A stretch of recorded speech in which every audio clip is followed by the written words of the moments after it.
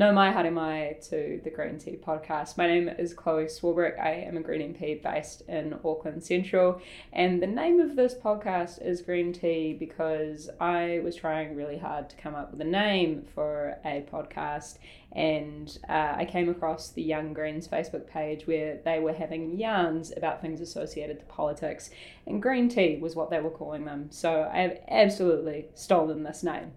But each episode throughout this podcast, I'll be having an energising kōrero. Energising is the terminology that Bonnie, my intern, has inserted into this bio. But it'll be as energising as I can make it, with philanthropists, journalists, etc. But basically just genuinely inspiring individuals. And hopefully it'll wake us up a bit, the Woke Brigade, to what is happening around the world and what we might do to take responsibility and to take action for those issues. Thank you for talking to me today, Helen. I am obviously really fascinated with the potential that we have in New Zealand right now, where we're at a crossroads and we can continue down the path of kind of broken war on drugs approach, or we can take the path of evidence-based, common sense, pragmatic reform to reduce harm. And on that point, there are three major issues that are coming up this year in particular, but also moving in throughout the rest of this term, of the synthetics crisis, which is obviously devastating. The Chief Coroner has reported that there are 40 to 45 deaths that we can attribute in the past year to the use and consumption of synthetics. There's the medicinal cannabis legislation, which all parties in Parliament are now on board with. It's no longer a debate of whether, it's how. And finally, the referendum for legalisation of cannabis. Where do you think New Zealand is at right now? Well, firstly, we are behind. Other countries like-minded with us are going further and faster on evidence-informed policy. Look at Canada, which has just legalised the supply and the possession of cannabis. So let's learn from a very close friend like Canada. Uruguay did it before them. Obviously some states in the US as well. Secondly, on medicinal cannabis, we are behind. The United Kingdom has just opened up on this. So many states in the US and elsewhere. And people who have chronic pain and needs should be able to access cannabis for the relief that they need. Now, the third issue is, of course, the other drugs, which sometimes make some people nervous. What I am for is New Zealand showing its traditional pragmatism when faced with issues. If we go back to the HIV response, we innovated with the world's first needle exchange scheme, but we haven't had a significant innovation since then. And that was 87. This is more than 30 years ago. And now we're seeing safe consumption spaces in Sydney and Melbourne. We're seeing them through the Canadian cities. We're obviously seeing them in Switzerland, Portugal, Netherlands, Norway, you name it. We are behind. And our people are dying because we're behind. That is not acceptable to me. So I believe that we need massive investment in harm reduction measures. We need safe consumption spaces. We need drug testing. We need naloxone made available where it's needed. We need to get the people off the street supply, which can be so risky, and into a safe space where they're not going to die. So the debate seems to currently, at the very least in New Zealand context, be centring around how we balance punishment, so the people who are behaving as criminals and obviously doling this stuff out without any consideration of the harm that they may be causing in communities, versus that harm reduction approach. And I think most people can empathise with the need for harm reduction and not criminalising users, but the focus still for some reason seems to be about ratcheting up penalties, not necessarily about investing in that harm reduction. How do you see a way forward in this dialogue? I mean, you've got the proposal around regulation, for example. I don't think ratcheting up the penalties does any good at all. It's a continuation of the failed prohibitionist approach. What I would be looking for, ideally, is decriminalisation for personal possession and use, and a regulation of supply. And regulation can take many forms. It could be very heavy, that, for example, heroin or whatever is only available on prescription, as in Switzerland. But I think the key thing is to bring people into safe spaces where they know that what they're using is not going to kill them, that there's support for them. And once you get people into a safe space, you can start other conversations about what their needs are. My impression in New Zealand is that the profile of the people who are dying from this so-called synthetic cannabis are very marginalised people. The homeless that we're stepping over on Courtney Place or Queen Street, people who have really nothing left in their lives. Now, we have to address a whole lot of issues. The supply of very contaminated drugs still is one issue. So is their homelessness. So is their joblessness. So in some cases, their mental health issues. We need wraparound services which can reach people to meet the variety of needs they have. And I think you can kind of as well trace the chronology of how these substances got so dangerous with that prohibitionist type of model, right? Yes. And particularly when it comes to the so-called synthetic cannabis. It's obviously not cannabis, but it does have effects on the cannabinoid system. The kind of way that the chemicals have ended up being cut down and made cheaper and nastier is kind of akin to the prohibitionist model around alcohol that we saw 150 odd years ago. So speaking to moving away from prohibition and I guess the political will is pretty much always based on what's happening in the public arena. How do you think that we move forward that conversation with the New Zealand public? So again, with a pragmatic approach, I think that it's entirely possible that we can have cannabis legalisation and regulation and a referendum backing that. There's obviously a will across all parties to have medicinal cannabis if people can only sort out the differences around how it's going to be supplied. I think on the other issues, I would go for a very pragmatic approach in the first instance, which is to enable people to come into a safe space, have access, perhaps on some prescription basis, whether it's to some kind of pep pill or whatever, but basically get people in off the streets and offer a safe environment for them where we can begin a range of other conversations. I'd be very pragmatic about it. The ideal would be to go to full decriminalisation and regulation, but it may be several steps to get to that. Portugal has not yet regulated, so people are still sourcing supply from criminals.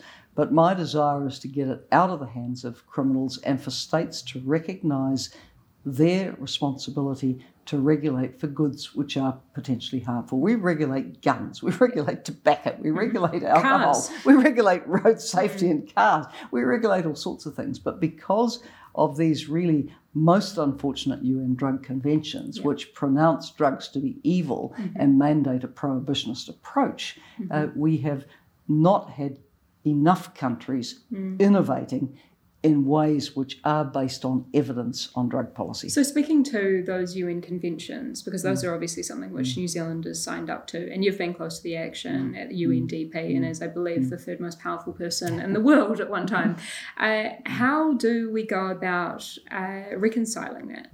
Well, some countries like Canada have simply given up trying to reconcile with the conventions. They say, well, we're respectfully not compliant because what these conventions appear to prescribe is not what we think is the way to go. So and not what the evidence shows either. It's not what the evidence shows. So over time, of course, if the law is an ass, more and more people ignore it. If the conventions are an ass, more and more will ignore it. At that point, of course, the conventions need to be rewritten, but there are very powerful geopolitical forces against that, not least, one thing that the United States, Russia and Iran and all agree on is they like the conventions of the hardline approach. So next March, there will be a meeting in Vienna of the Commission on Narcotic Drugs. It may not be able to reach any outcome at all because there are reform-minded countries, and I hope New Zealand will show as one of them.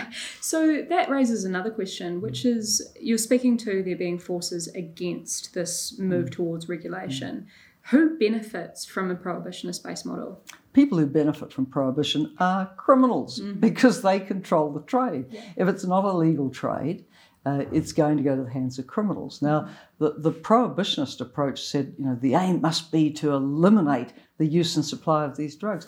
Dream on. That's what they said with prohibition of alcohol. It just meant that more dangerous stills and brews were concocted. So in the end, prohibition was thrown out and they went back to regulation. This is the way we have to go with drugs. We have to regulate in the public interest. Now, reflecting on New Zealand's place, not just in the rest of the world, but kind of where we are politically and the mood here, you're obviously back now and you were a Prime Minister for about a decade. How do you think that public opinion has changed in that time with regard to drugs? I mean, we've seen the increasing prevalence of synthetics. Methamphetamine is still a problem. It was a problem 10 odd years ago. Where are we at now? Well, I think on cannabis, we probably have a majority of the population under the age of 75 who know it's been around a long time and frankly is being used as some people would use a beer or a whiskey. So I think I'm forecasting a positive outcome to a referendum. It will need to be well prepared. Ideally, there would be legislation passed so people know what they're voting on. That's the Drug Foundation position, and I support that. I think on medicinal cannabis, the public has been well ahead of the Parliament, but the Parliament is getting there. It's just a question of refining the areas of difference and reconciling them. On the other drugs, in the end, I think Kiwis are pragmatic. I think if we went for a sort of massive service-based approach, harm reduction, safe consumption spaces, people not dying, that is the answer. It is not the answer to classify these drugs as Class A, which then criminalises the user. No, we need a strong public health response. With regard to safe spaces in particular, I think that we can draw a parallel between what happened around 2014 after the passage unanimously in the House of the Psychoactive Substances Act. So that act created an interim temporary licensing scheme for all substances that hadn't been complained about yet. But the issue is that the problem went from being somewhat ubiquitous to all of a sudden very opaque because there were regulations around who could access them and where they could buy them. And that meant that there were all of a sudden lines around corners with the people who were using these drugs in the communities, and communities obviously became quite shocked by that. With the appearance or potential of the appearance of places like safe spaces for people to utilise drugs to access help, do you think that there would be some kind of similar moral panic, for lack of a better word, with regard to it being visible? There might be a bit, but then people queue to get in the city mission in the morning too. They queue to get into the emergency shelter in a church hall at night. Yes, you may see this, but this is the reality of our society, and I think it should cause us then to look at why are people in this position? Is it because they're homeless? Is it because they had an issue that was never dealt with? We're compassionate people. We're not bad people. We want to see people able to reach their potential and not fall below a line. And too many of our citizens have fallen below a line. So that's what we need to address. How do we get them back up above that poverty line and in control of their destiny? And I presume that's the irony, right, is that there's almost this line of thinking that if we are to take this issue out of the shadows, all of a sudden we have chaos. But we currently have chaos. It's just that it'd be more visible and we're able to create some sense of order in that by way of regulation. Yes, we have deaths now because we haven't provided a way for people with many needs to get the support that they need.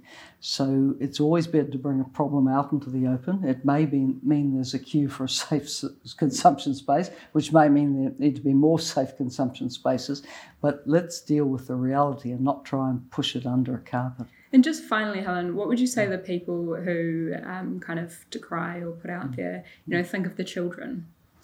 Well, I do think of the children because people's parents are dying, so they're not there for them. I think with regulation, as with tobacco and alcohol, you always say absolutely, no sale or availability to underage. You have responsible regulation, but it is indeed thinking about the children. Let's think about the children of the women who are in prison.